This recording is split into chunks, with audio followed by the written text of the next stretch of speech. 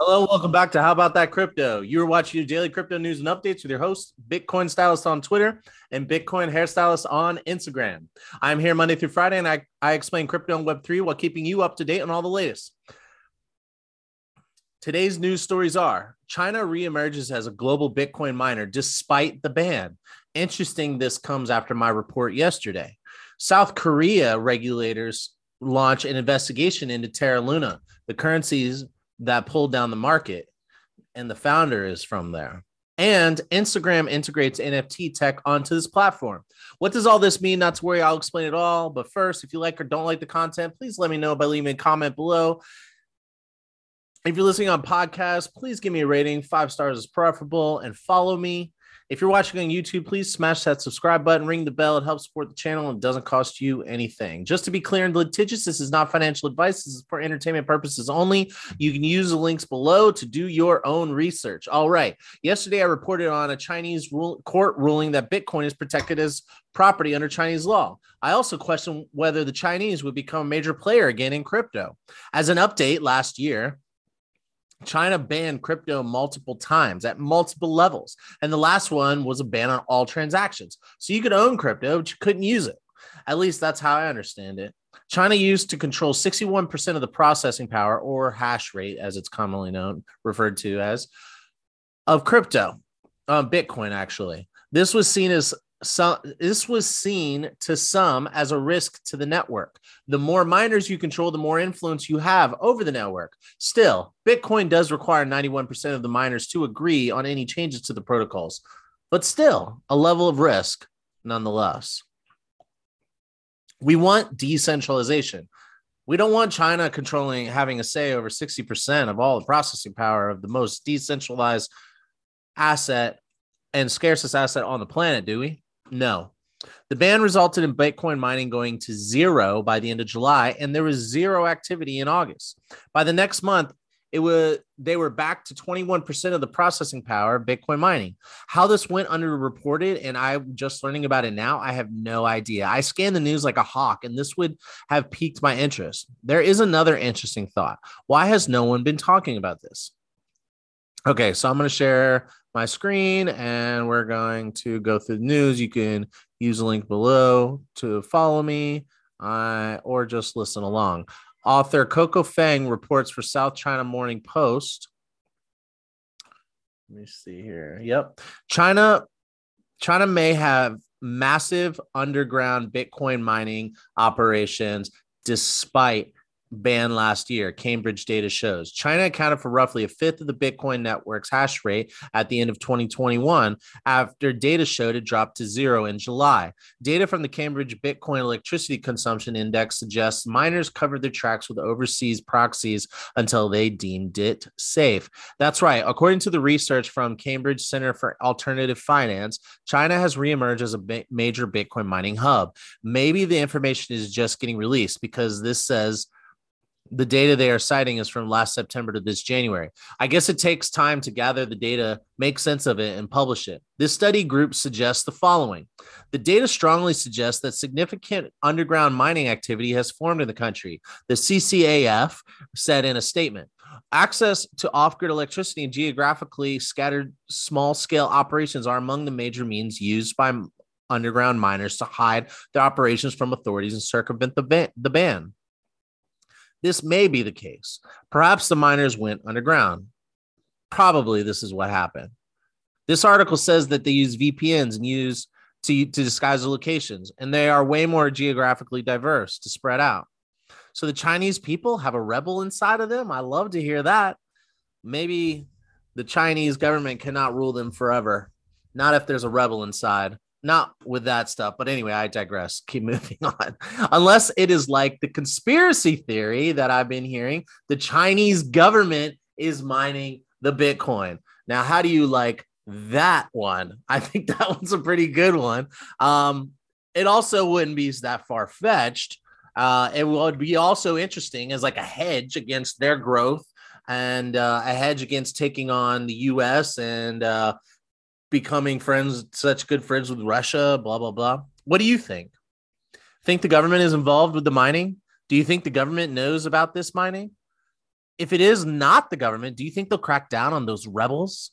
Do you think we will see this grow across the country?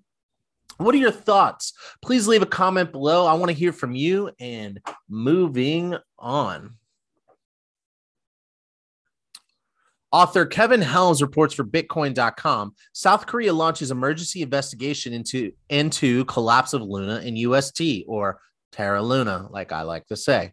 If you have not watched the report on this crisis, please go back and watch my explanation of the market crash video from last week.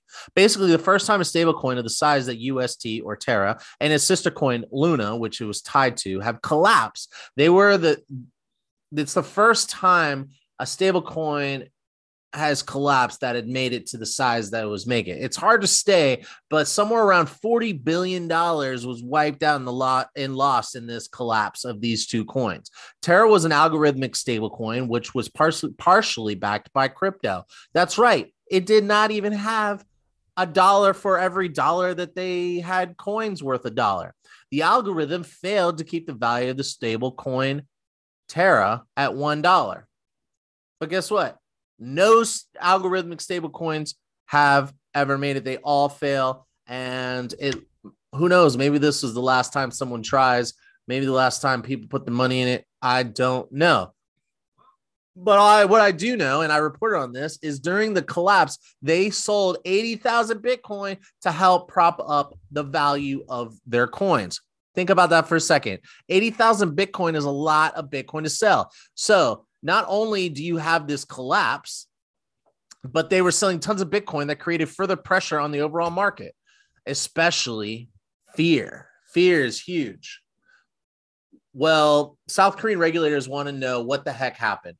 They have launched an emergency investigation of domestic crypto exchange operators following the Terra Luna collapse. Check this out.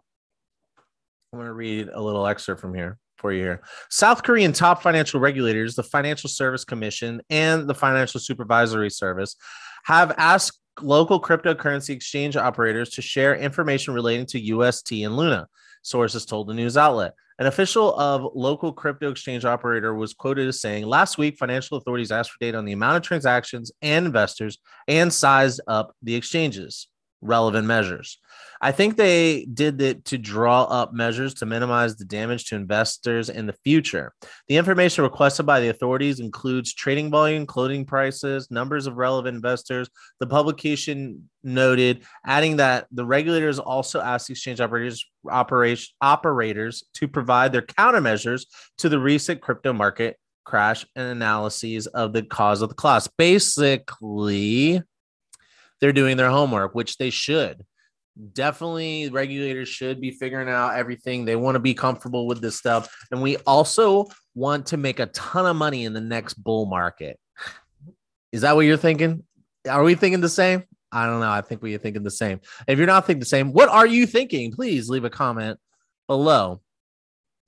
Oh, and also some dude who lost $2 million in a collapse showed up at the founders of this coin's house while his wife was home alone. Woo, that shit is real. What do you think about this? Tell me what your thoughts are. Please leave a comment below. I'd love to hear from you. And moving on to our last but not least story. Author Andrew Hutchinson reports for Social Media Today. Instagram launches initial test of NFT display options, which are also coming to Facebook soon. The author starts off by explaining the NFT market is cooling off. Well, that's for sure. Just ask my group of friends that we invested in NFTs for. So what is an NFT? For those of you who don't know, I've done plenty of videos about this. You go back and watch it in the vocab playlist. What is an NFT? But for short, an NFT stands for non-fungible token. Fungible means that two things can be interchanged. $1, it doesn't matter if you go to the store and you have 5 $1 bills and you buy something for $2. Yeah, right. Not nowadays with inflation, right?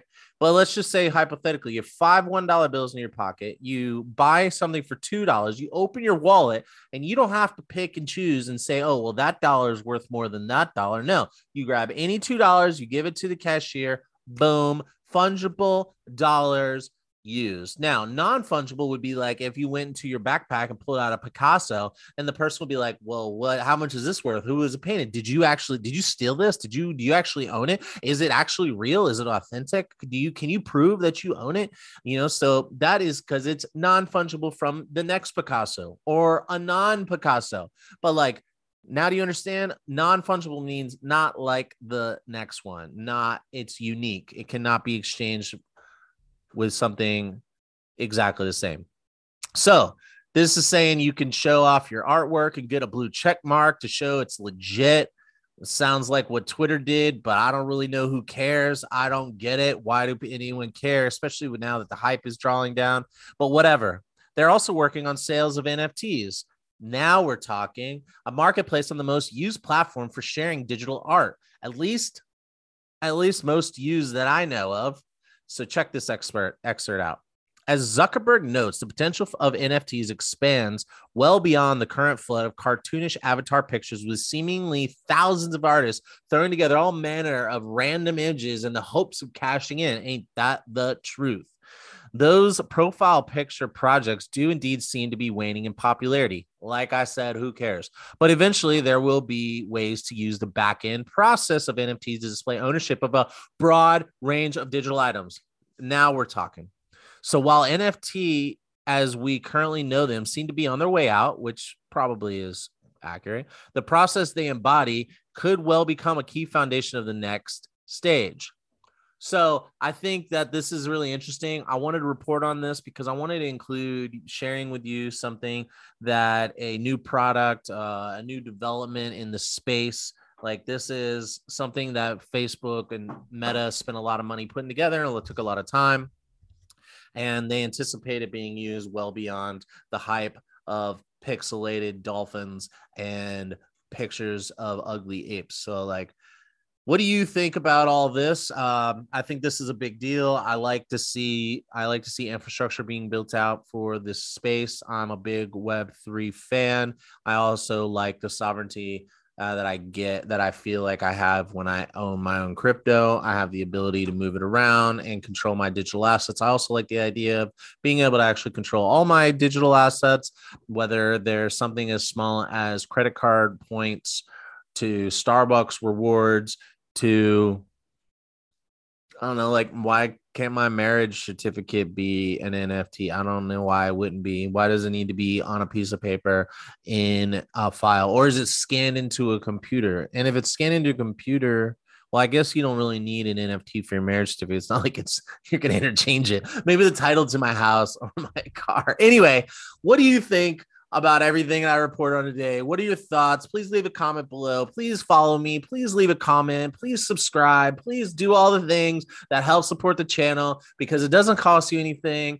And I come out here for you, and that's all I'm asking for. So please do that and let me know if you like it or you don't like it.